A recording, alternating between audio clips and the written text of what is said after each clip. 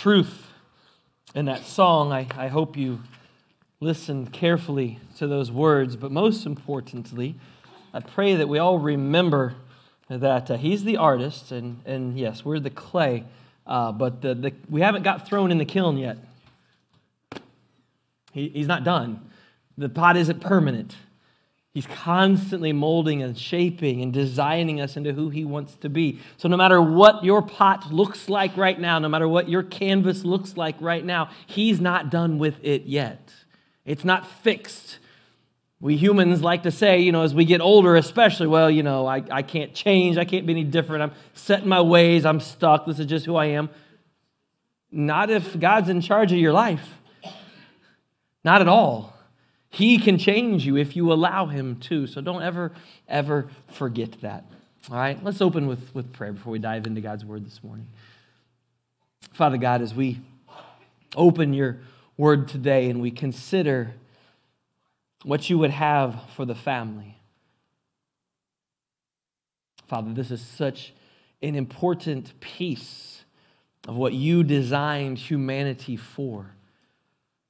Father, the family is such an integral part of who we are to be as believers, the examples we are to set, the lessons we are to learn. And that's why it's so heavily under attack by the world. The world doesn't want us to have genuine, God-honoring, loving, caring families. The world wants to tear apart the family at every possible opportunity. So as we consider these ideas this morning, I pray that everyone listening can take at least one, if not more, of these concepts, of these ideas from Your Word, and apply them to their family, to realize that change can happen. And Father, if it's a God-honoring change, then it's something that You desire for them right now.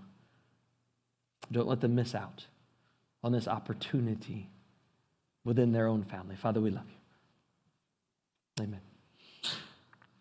Last week, we dove into God's Word, and last week we talked about marriage and how important it is to fight for our marriage. Now, for all the singles listening, we also talked literally about the gift of singleness, and that is a reality, and that is a real thing in the Scriptures, but we know that many of those that have gathered are married, and so this is something that we have to really think about. To make Jesus the center of our marriage relationship, to allow God to use our spouse to help perfect our character, to allow God to use our spouse to help humble us, to make us more like Jesus, more like the Jesus we strive to love them the same way that Jesus loves each and every one of us. We seek to serve their needs above our own, to put our spouse ahead of all of our earthly relationships, ahead of our jobs, ahead of our hobbies, ahead of everything else except for our relationship with God.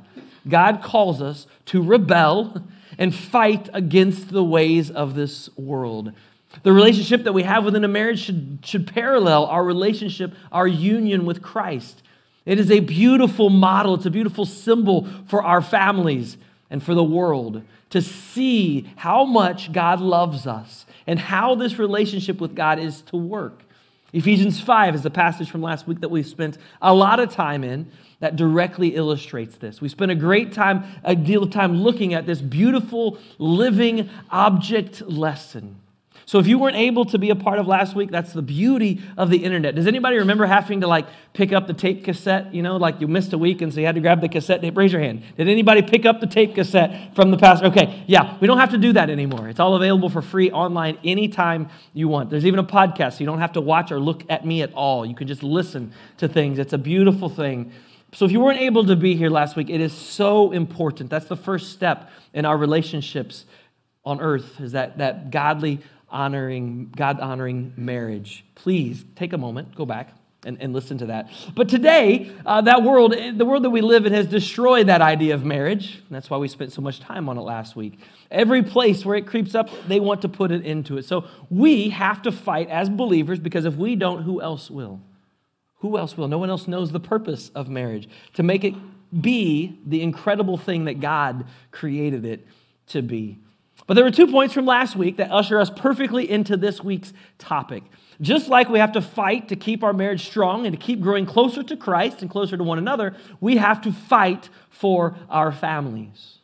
The world has began by destroying marriages. It's done a great job of doing that. And that has directly led to the destruction of the family. One of those 6 purposes that God gave us last week to share with you was that God's design for marriage, one of the purposes was to protect the children. We'll get a little bit more into that today, but beyond that, to raise them up in the ways of Jesus, to teach them the difference between right and wrong, to teach them the difference between good and evil. Yes, there is a difference between the two. A strong marriage is to be the basis for the family, something which God has used throughout history, all of creation, as the building block of society. We talked about that last week briefly as well. So if you've ever wondered why society appears to be completely crumbling to the ground, this is why. The God-given, God-planned, God-ordained example of the marriage and family has completely fallen apart. Now, I chose the word fighting very intentionally. As Christians, we get the reputation of we're always fighting against things, right? We're always standing up for what we're against. Well, you know what? We really need to be standing up for what we're for, fighting for what is good, what is right, what is pure, what is holy, what is just. And the family is one of those things. Because we got to be intentional about this. Godly, awesome families do not happen by accident. They can't. If we just leave it to chance, then at best they're average, and at worst they're completely broken and dysfunctional. So we have to fight for our families to be great. There are so many evil forces at work against you and your family right now. We don't even need to list them. You're aware of many of them. You can invent ones. They're all over the place. They're easy to find. So as parents, it is our job to fight for our families. As grandparents, as great-grandparents, it is our job to fight for our families, to protect our kids and loved ones from the evil forces that are pressing in on them every single day. Depending on what generation you're from, I won't go all the way back, but it began with, remember when you had to really be careful about what your kids would watch on TV? Remember that? When you only had like 6 channels, maybe total, 3, depending on if you live in Terre Haute. Yeah, it's true. And that was it. That's what you had to do. But then what did we do? Or maybe what they listened to on the radio. But then, of course, we moved to a new generation where we allowed everybody to have TVs in their bedrooms. We talked about the reality last week that more kids grow up with TVs in their bedrooms than do their biological mom and dads at home. We've swung that pretty far. So now we have no idea what our kids are watching. But now, of course, we've taken it to a whole other level, haven't we? Now we've given them a device in their hands where they can watch anything at any time that they want, and you think you have no parental controls over. But I can give you lots of examples and lots of opportunities. If you would like some restraints, protection put upon your children, there are some awesome tools out there. Yeah, they cost a little money. Is it worth it? To protect your kids' innocence. Because there's no conversations about the battles for their mind, the heart, their soul anymore. And that's exactly what Satan wants. He wants us parents, he loves the freedom that we give our kids to just do whatever they want to do and make their own decisions. Because that's not the way of God. So now we see what's being implemented. And we taught even in places like our schools. The media used to have to try to hide the ways it was introducing satanic and sexual ideas in our culture. Some of you remember those old school methods. Maybe you remember playing a record backwards or something crazy like that. Yeah, a little bit more overt now. Now we have full satanic worship service live on national television. And then we give awards to the artists that are hosting them. That's what we do. For too long, we have abandoned our responsibility as the leaders of our families. We have not fought for what is right. We've only fought against what is wrong, and there is a difference. We've not fought to protect our kids from the evils in this world. Now, some of you might know, years and years and years and more years than I care to mention ago, Kristen and I decided to send our kids to a Christian school. It wasn't something we grew up in. It wasn't an environment we were in at all as kids. As a matter of fact, I was a public school teacher when we made that decision. I wasn't a pastor or anything like that. We just felt that God was leading us in that direction. Now, let me start with this. Please understand that Christian schools are not perfect. Shocking, I know. They're run by humans. And they're full of people and students who are people and humans. And guess what? We're all sinners. And we're all saved by grace in the same way. So perfection in that atmosphere is not possible. But the conversations early on, especially, that we would have with other parents as we did get into ministry, and people were asking which school our kids went to and all those kinds of things, they would say things to us like, you can't protect your kids forever. You really need to expose them to the world. You need them to grow up around these things to help them grow up. So my question back for them is always, well, how do you reconcile those comments, those questions with the ideas of Scripture? Because the Word of God tells us to be wise about what is good and innocent of what is evil.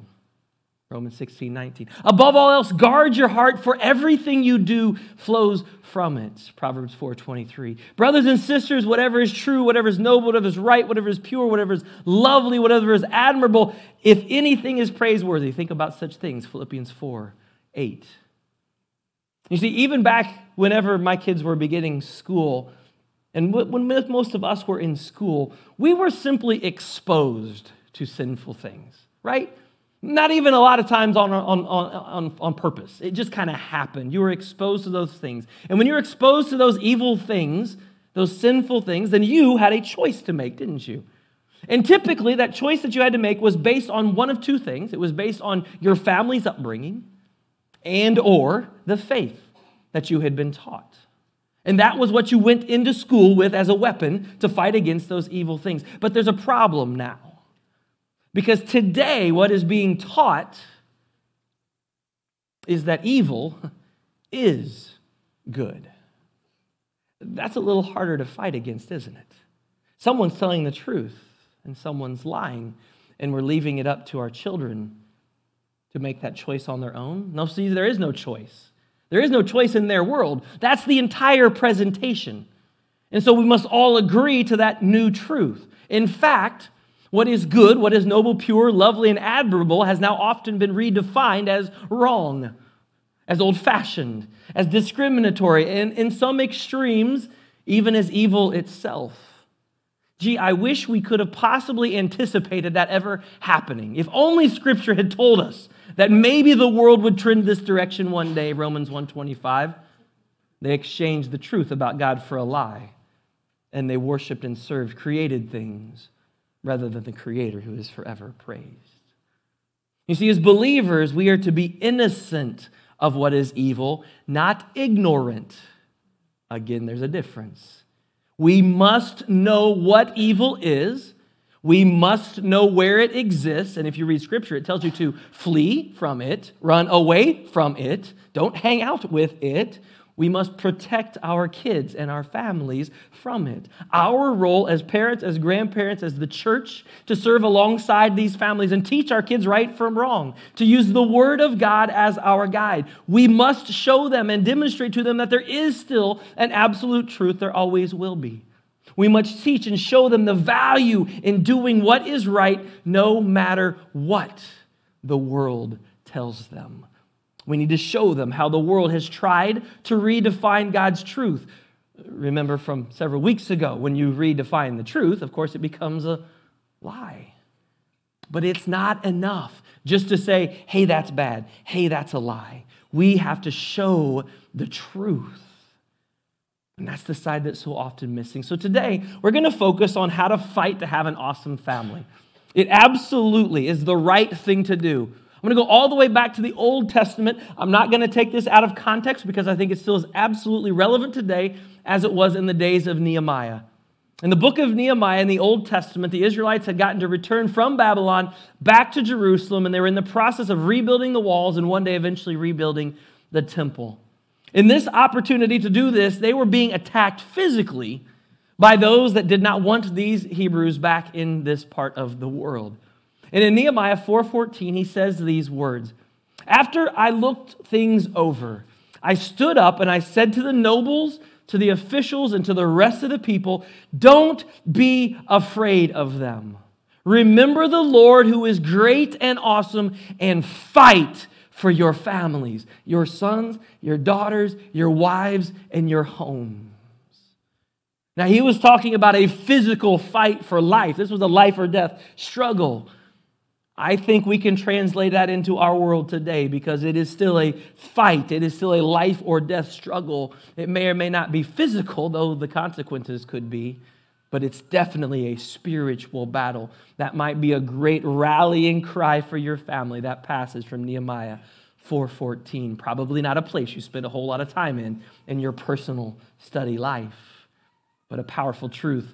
So are things any different today than in the days of Nehemiah? Are people trying to tear down the walls that we're building and they're trying to break down the family? Absolutely. So society wants your family to fail. Society wants your kids to leave whatever faith they had as a child as far as they possibly can behind them. Society wants your family to be torn apart. They want the sons and the daughters to be fighting and arguing with the moms and the dad. They want no one to get along. They want to separate your family completely and isolate everybody. So that way we're struggling, all of us, with depression and anxiety and all the mental disorders that go along with being separated from the ones that we love. That is the intent of society as Satan is writing it today. And Nehemiah is reminding us that your family is worth fighting for. Don't give up. Don't believe that things cannot change. No matter where you and your family are right now at this point, you can ask God to help you get pointed in the right direction.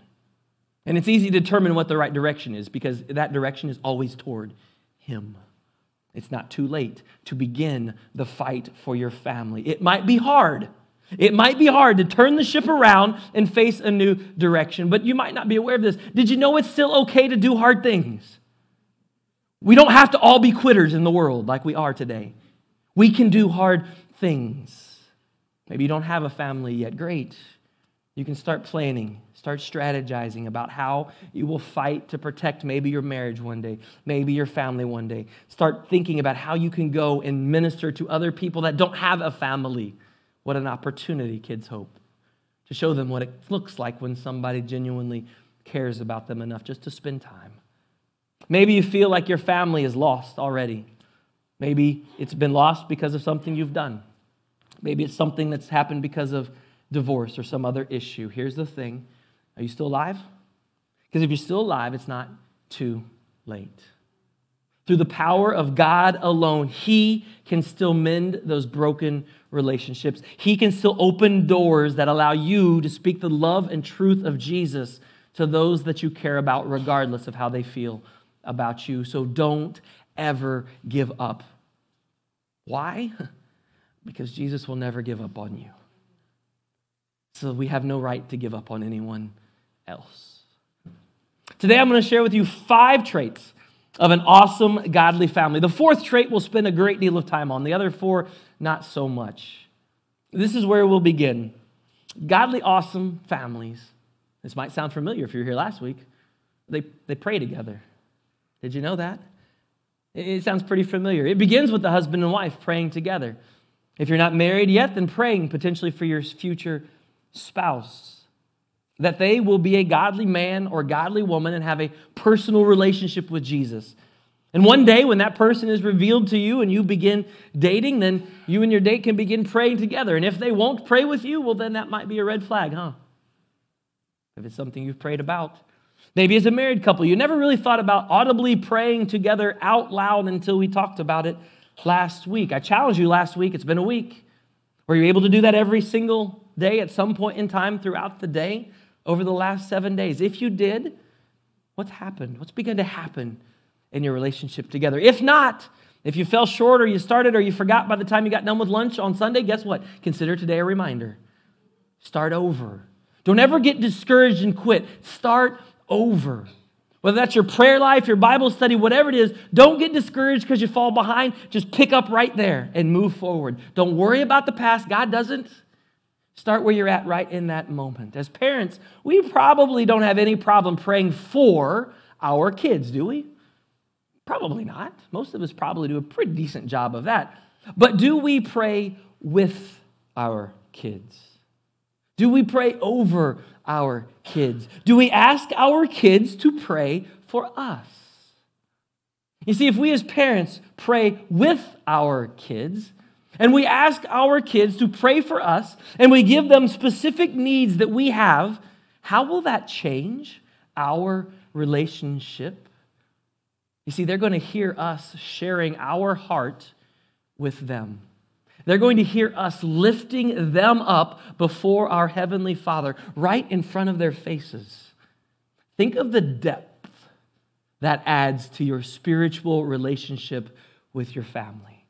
Think of the intimacy that adds to that relationship. Think of the example that sets for our kids to follow. Think about how their relationship will begin to grow and develop with their God as they see these prayers being answered and responded to by God in their very lives.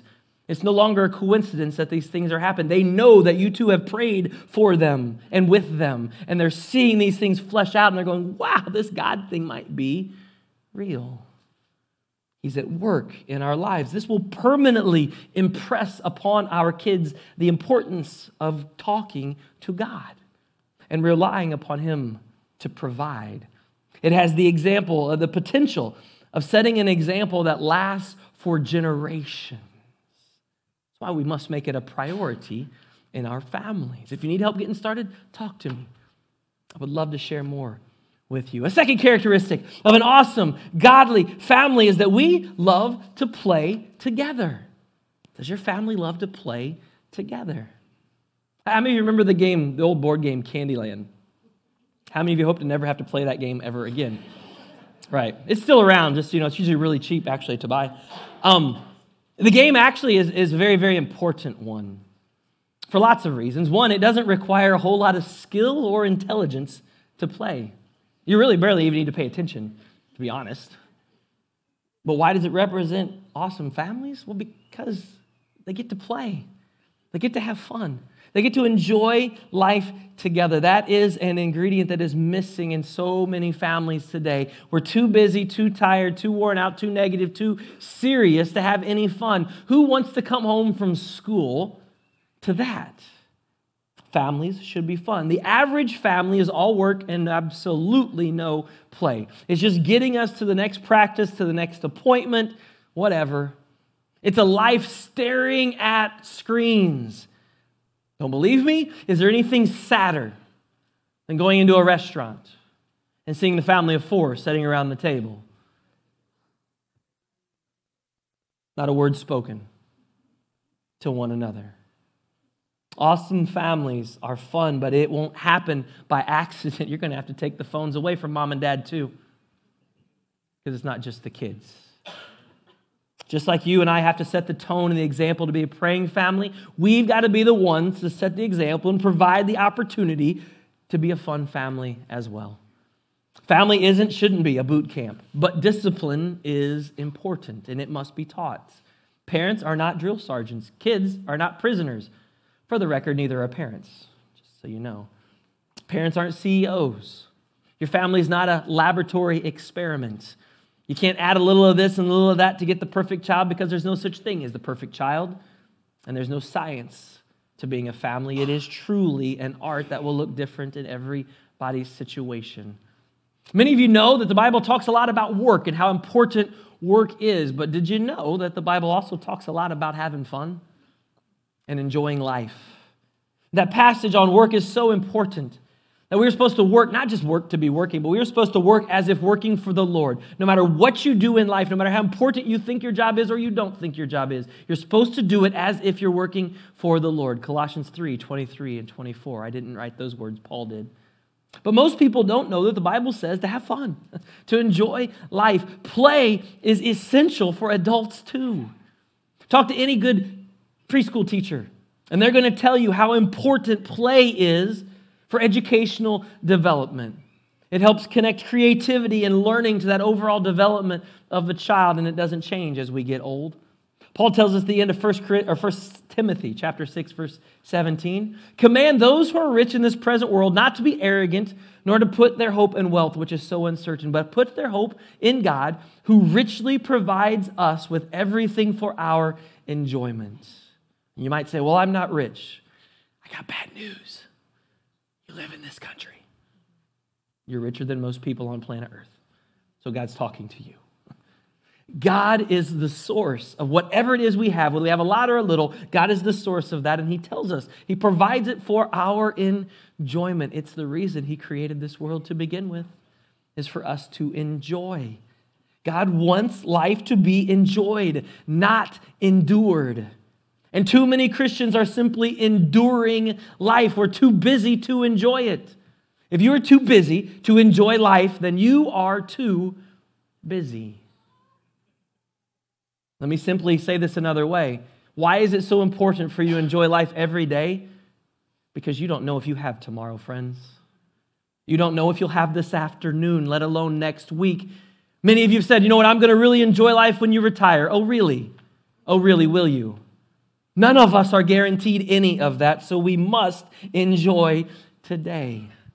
And if we have children, we must enjoy them today because they will not be home forever. Hopefully, right? There's some of you like, I'd like to get rid of them again, but you know what I'm saying. As children. All right, so you have to add that caveat in now, don't you? Anyway. King Solomon, the wisest person who ever lived, no fault of his own, he asked God for that gift, and God gave him that gift. Had some advice on having fun. Now, it's interesting advice. Listen carefully. Enjoy life with your wife whom you love all the days of this meaningless life that God has given you under the sun. All of your meaningless days, for this is your lot in life and your toilsome labor under the sun. Ecclesiastes 9:9. His advice to have fun really doesn't sound all that exciting, does it? All these meaningless days, have fun with them. They're meaningless. Their purpose, none whatsoever. But who wrote this? Who wrote this? This was written by a man that has tried, and is likely, as he's writing this, still in the process of trying, everything he can do to make himself happy. And as this book begins, he's found everything under the sun meaningless because he's pursuing the wrong thing. He's not pursuing God. He's not pursuing serving others. So his life is full of one meaningless conquest after another because he is absolutely right. We should be enjoying life, the life that God has given us for his purposes, not for our own.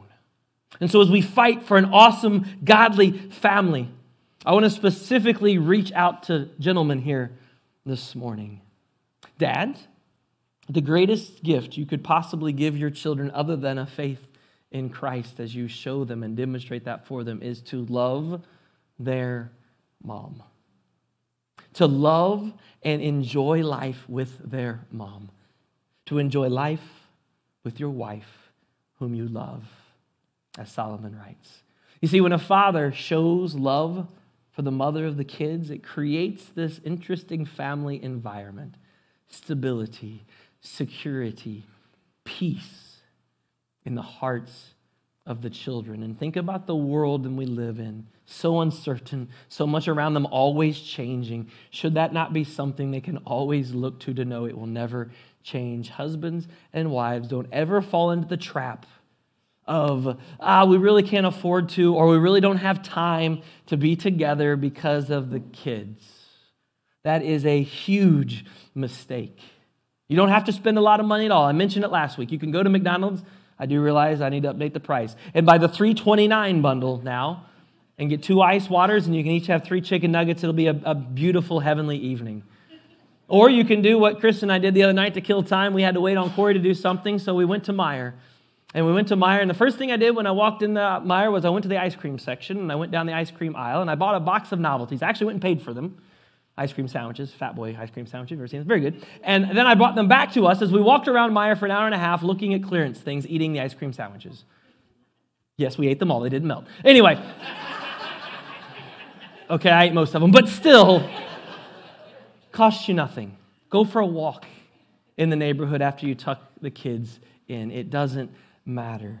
Be creative. Your kids must see you loving one another, no matter how it grosses them out, because you are the single greatest model of a relationship that they will ever see in their entire life. And if they see their parents just passing in the night, coming and going, working and working and working, but no relationship, that's exactly what they're going to think marriage is supposed to be all about. And probably some of you live that life with your spouse right now because that's what you saw growing up. And you're duplicating that exact same environment right now. You're a pot. You're made of clay. God's still forming and shaping you. Your shape right now is not permanent. You can begin to alter that. Enjoy life with your wife, men. Psalm 127 says that children are a heritage, a gift, a blessing from God. Children are a gift. Let's be honest. Sometimes they're a gift you'd like to exchange, but they're a gift, right? And they're meant to be enjoyed. Are you enjoying your kids? You talk with a lot of other parents. Is a lot of that conversation about the burden of your children or the joy that you have in your children? I began this section with Candyland. Why? Because kids love to play games, no matter how silly or dumb we might think they are as adults. These allow us to sit down on an even playing field with our kids. Well, there's no real advantage to being an adult to playing these games. Anyone can win. Games like this are important. Truth be told, it wouldn't have to be a board game. The real love, the real desire is for time. Time together. This is so important as a family, and it has to be a priority. It is not about the stuff you can buy them. Parents, especially fathers, are really good about this. I can't spend time with them, so I'm going to buy them anything they want. That teaches absolutely nothing, and they don't care about the stuff. It's not the number of travel teams that they could be on to play everything all the time. It is about time, attention, and focus, and I said this a minute ago, but parents, put away your phone. It's an addiction. Facebook is an addiction. It's created that way, to mess with your brain. There's actually chemicals released when you get on there. Yes, it's an addiction. If you can't put that down, it is an addiction as strong as any drug addiction that a person could have. And it's killing your family. Put it away. Put it away. They need time. They want time. They deserve our focus. Time is one of the greatest gifts you can give your kids. When you give them your time, you should also naturally be giving them a glimpse of Jesus within you. His love, His grace, His patience, His truth, His discipline should be what shines through you in time spent with them. Don't forget that. Number 3, awesome godly families grow together. Just like marriages, we've got to be intentional to grow together. One of the things that makes a godly family is their support for one another. And I'm not just talking about when they're young kids growing up at home. The family never stops supporting and encouraging and growing. Everybody encourages everybody to keep growing closer to God, closer to each other, and toward the person that God is preparing them to be. Even when they're full grown, even when they're married, even when they've moved far away sometimes, we can still continue to keep encouraging one another, supporting each other in whatever activities we're involved in, challenging each other to be the man or woman that God desires us to be. Jesus, again, is our perfect example of this. Look how He grew.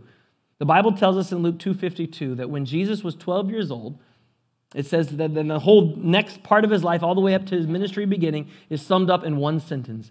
Jesus grew in wisdom and stature and in favor with God and in favor with man.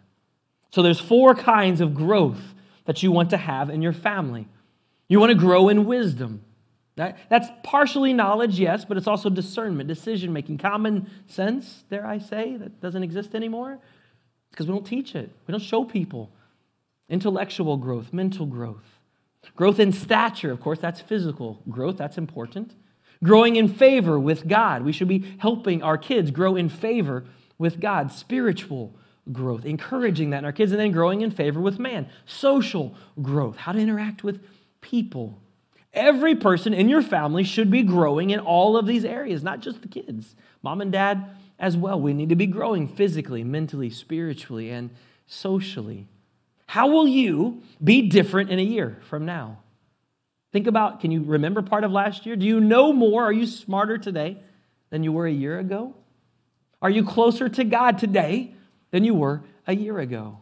As a child or young adult, are you physically growing, literally, because you could be very different physically today than you were even a year ago? Awesome families encourage growth in each other. Other families, they just stay the same. Nobody changes. Nobody grows unless they grow farther apart. And this one plays on this. Number 4, this is the one we'll spend the most time on. Awesome families learn from each other. We learn so much from our families, both good and bad.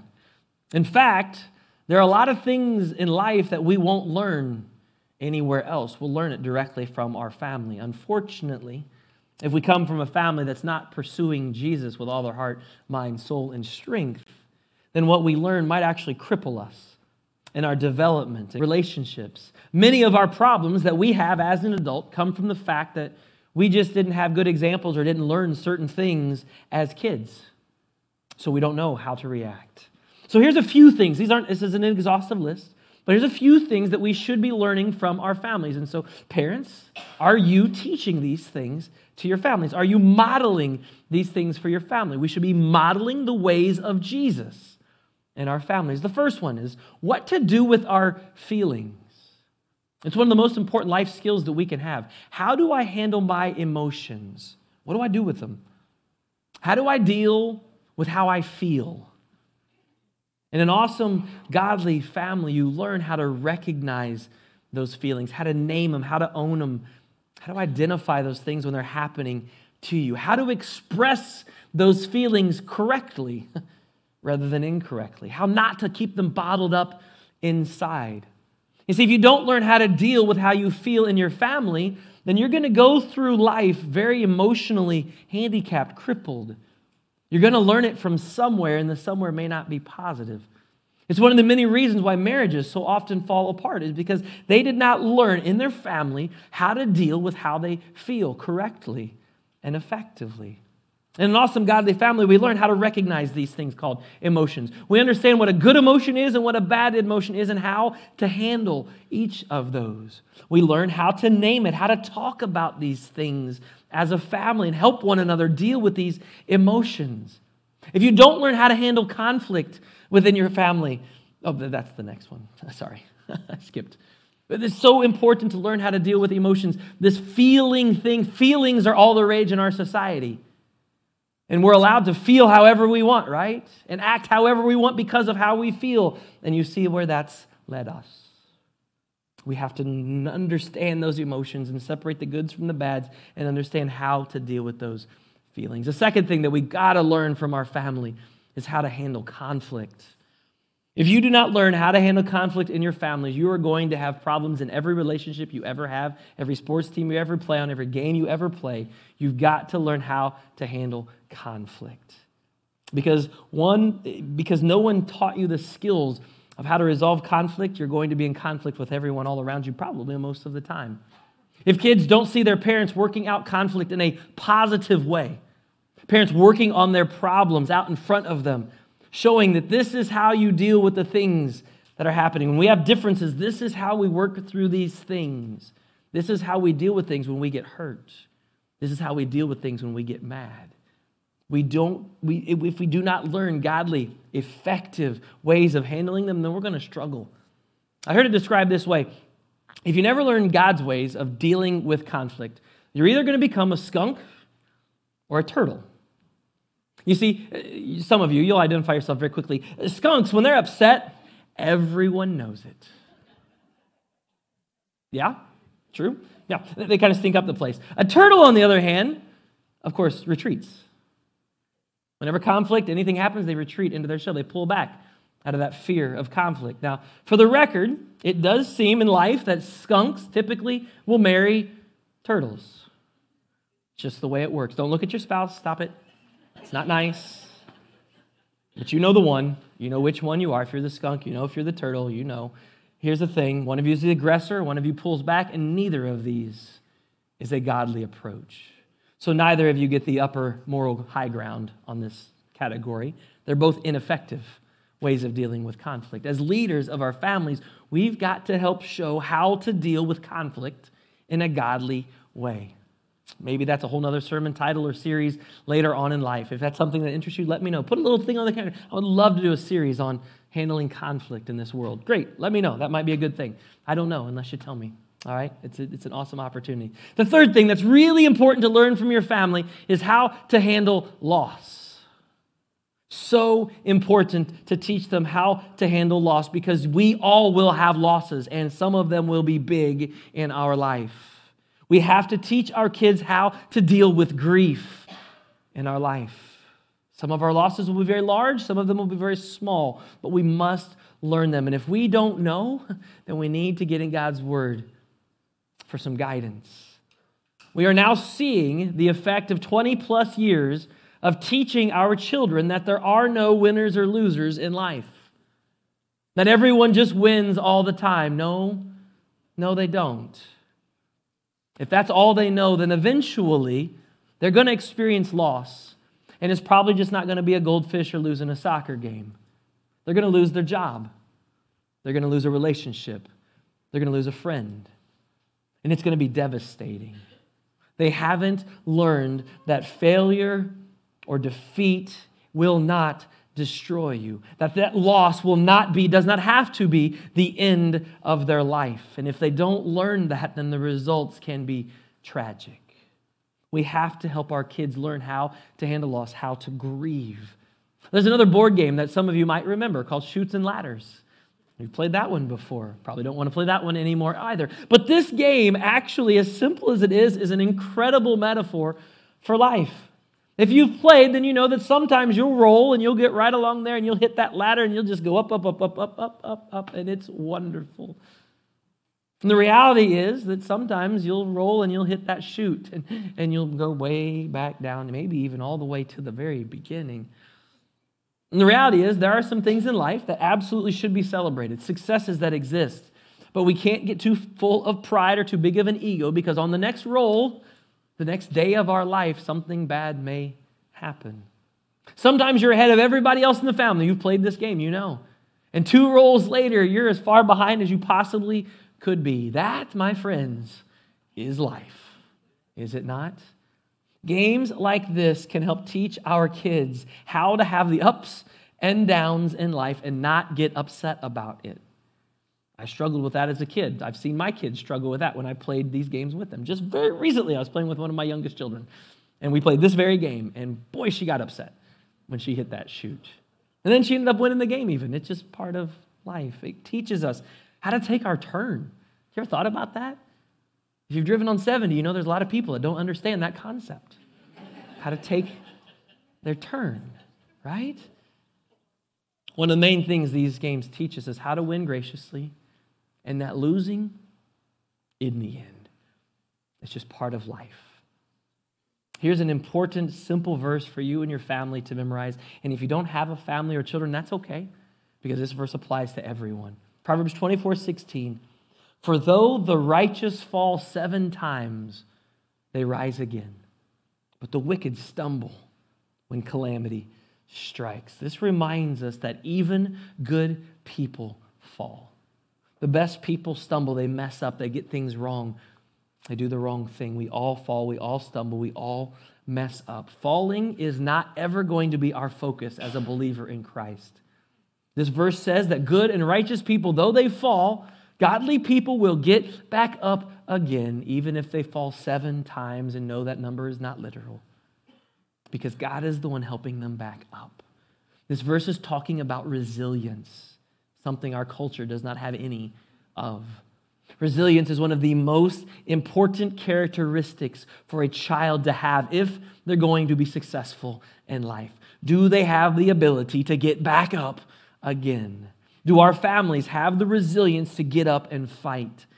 Teaching a child resilience, setting an example. Parents, do we give up too easy? For our children, just keep on getting up, keep on going. This will help create a godly, awesome family. This will help your kids be prepared for anything that life may throw at them. It's not a guarantee that they're going to be this wildly successful person, though it does increase their odds dramatically. They're going to have just as many losses as anyone else in life. They just don't give up. They're resilient. The fourth thing that we learn from our families are which values matter most. What values, think about you personally, what values matter most to you? Are you sharing those with your kids? Yes, you are, whether you know it or not. You have to help your kids know what is important and what is not. I think we probably all would agree the world is probably teaching a slightly different set of values to our children than we would wish for them to have. All around us, the world are teaching our kids values that we simply just don't agree with, but it's not about our agreement, it's God's. Unfortunately, accidentally or purposely, we might actually be reinforcing a lot of these values and these ideas in our homes, so we have to be very careful. The world teaches us that, hey, only thing that matters is that you look good. How you look, that's really all that matters. Image truly still is everything. That hasn't changed according to the world. And even further, it doesn't matter what your character is. As long as you look good, you can do and be whoever you want to be. The world teaches you that the more money you have, of course, the more important you are, the more successful, the more fulfilled you will be, the more significant your life is. That could not be further from the truth. I've already wrote a short passage, but there's an entire book of the Bible, Ecclesiastes, written to that exact pursuit and what a failure, a terrible, awful failure that pursuit is, and yet the world has devoted itself to it. The world teaches us that everything is about sex. No, it's really actually not. And because of that, now the world, of course, has become obsessed with this idea of gender. It's kind of confusing to me because there's only two. And it really doesn't take long to differentiate between those two. God created those two from the very beginning. Everything else has been invented by man to confuse people. And that confusion is only there to satisfy our feelings that we haven't ever learned how to deal with, and our desires that we fight against, the desire to sin that we all have. The world teaches us that our value comes from how other people view you, when the truth is our value comes from God alone. And our value is more than any of us could ever possibly comprehend, regardless of what the world tells you. Our kids are going to develop a value system. It will either be based on the way we're living or it'll be based on other things. Are we working hard to live out and impress upon them the values of Jesus found in Scripture and then demonstrated through our lives as parents? Or are we allowing the school, are we allowing movies, are we allowing video games and songs and friends and other things in the culture to be the main primary influence? You see, it won't happen by accident. One of those two will rule the day. The fifth thing that we learn from our families are simply this: good and bad habits. Good and bad habits. Parents, they will do what we do, whether we want them to or not. They will act how we act. They will literally say the things that we say.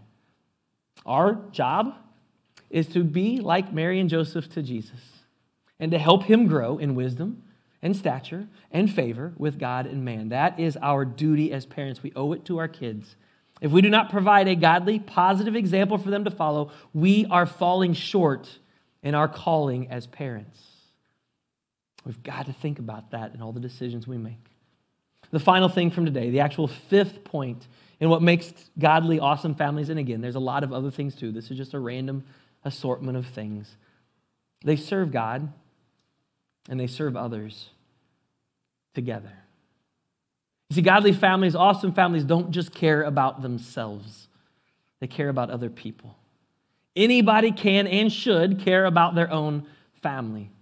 The average family is self-centered. I care about my kid on the team. That's why I'm here. Yeah, I don't care about the kid who doesn't have any parents in the stands. I'm just here for my kid. I will spend every free moment and every spare dime supporting, every dollar supporting my kid's participation in fill-in-the-blank activity. I'm teaching them about priorities when I do that in their life. They will be committed to this event, this team, this whatever. They probably will never miss a practice. They certainly will never, ever miss a competition. But you know, I'm kind of tired on Sunday morning, so I probably am just going to stay home today. I probably can't make it to church.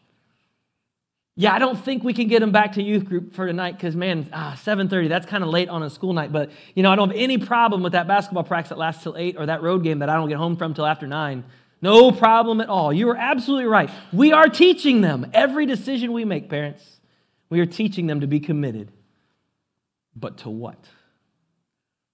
We have to teach our kids to be committed to God and to what is true and what is right and what is holy. We must teach them that we can serve God by serving others. Awesome families teach their kids that it's not all about them.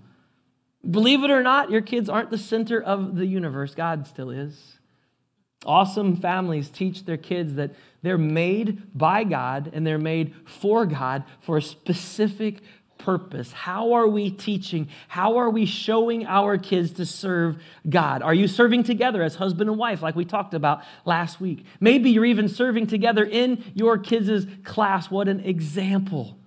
Are you taking your kids with them to church for a work day and letting them help around the church? Are you letting them help cook for a church dinner or help prepare a meal for a family in need or a family going through crisis?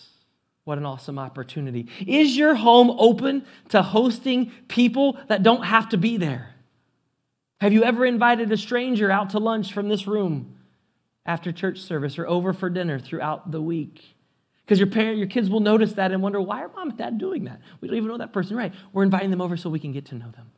We're inviting them to lunch with us so we can get to know them. A lot of us families do a great job of always being together. That's awesome. Who have you invited in that doesn't have a family? Or are we selfish with who we are? Hebrews 10:24, and let us consider how we may spur one another on toward love and good deeds. That's what's godly. Awesome families do this. We teach each other to show love. We teach each other to do good deeds. Are we teaching our kids to be generous, both to the church through regular tithes and offerings? Do they know that you give? Do they watch you do that? Have you made that a priority in your life? Do your kids see you? Have you taught them not to give from what they have left over, but to give from the first fruits as God asks us to do? Have your kids seen you help people when they're in need? It might be through a financial support, or it could be through a physical action, you going and constructing or building or helping in some way, shape, or form an individual out there that you didn't have to help. They aren't family. Kids who see their parents serve, kids who see their parents give, will much more likely become very generous servants themselves, especially if you incorporate them into the process. If you're always abandoning them to go and serve, that's probably not sending the best possible sign. You need to involve them in the process. And when you do, you will create this thing that we don't spend enough time talking about in the church. You'll create what's called a legacy. How rewarding will it be one day when your grandkids are modeling these same Christ-like behaviors that you tried to instill in your children and you thought they would never get it?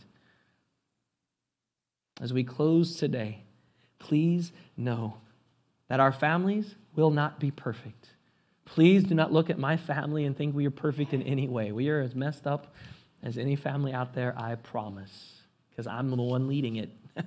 Guarantee it. I knew Daniel was going to come through for me at some point in time. That was not the word of God, though. That was the word of Chris, so you need to be careful what you're responding to. Anyway,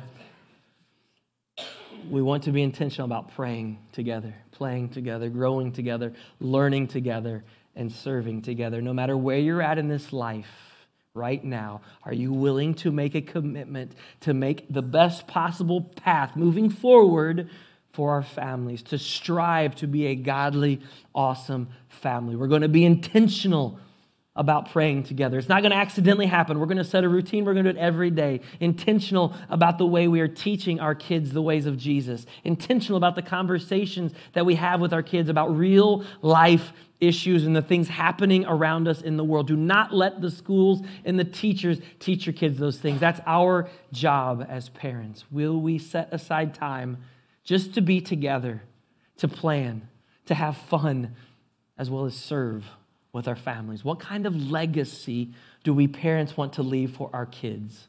Is the priority a relationship with Jesus or anything else? If it's anything else, then it's a problem. It's a mistake. It's the wrong direction. There's a very famous passage in the Old Testament that you might have on the wall in your home. It's a bold statement made by a man named Joshua, who became the leader of the Hebrew nations after Moses' passing. The Hebrew nation is standing before the entire Hebrew nation, and he's challenging the people to leave their old ways behind them, to just get rid of it, to commit to the Lord fully. And he makes those famous, bold words, and he says this, And Joshua declares, choose this day for yourself whom you will serve. But as for me and my household, we will serve the Lord. Joshua 24:15. You may have that on the wall in your house, but are you living it out? Fighting for your families like this will lead them closer to God, and it will help them make them way, way, way more awesome. And it will set an example for everyone around you of what a godly family looks like. Will you fight for your family? Father God, as we close today, we pray that your word will inspire, will challenge the families here at Berea to live out this example. Father, whatever the reason or excuse, maybe we're already doing a great job. That's awesome. It gives us more things potentially to focus on and consider. Whether we're grandparents, great-grandparents, or not parents at all, it gives us things to ponder, things to implement in our own lives to make sure our relationship with you is good and right and pure and just. And whatever opportunity you give us to help lead and guide others, use us to guide them in your direction. Father, I know there are families here that need healing. Father, there are people that have come from and are a part of broken families where sin has crept in the past and tore things apart. And Father, that as hard as that has been to go through and is to live, Father, that is not your plan. That is not your design for those individuals. And today, that restoration can begin. Today, a path forward, bringing first of all the individual closer to Jesus.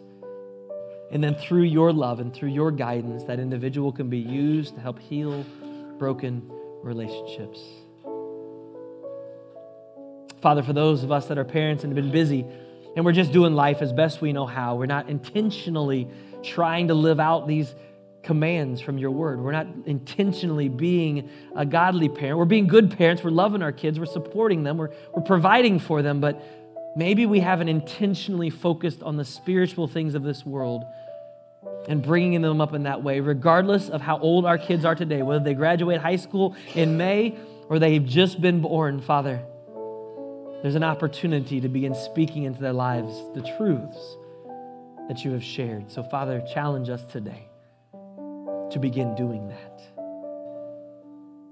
Father, there's a lot of content, but as I prayed at the opening of service, I pray that something from your word today inspires someone here today.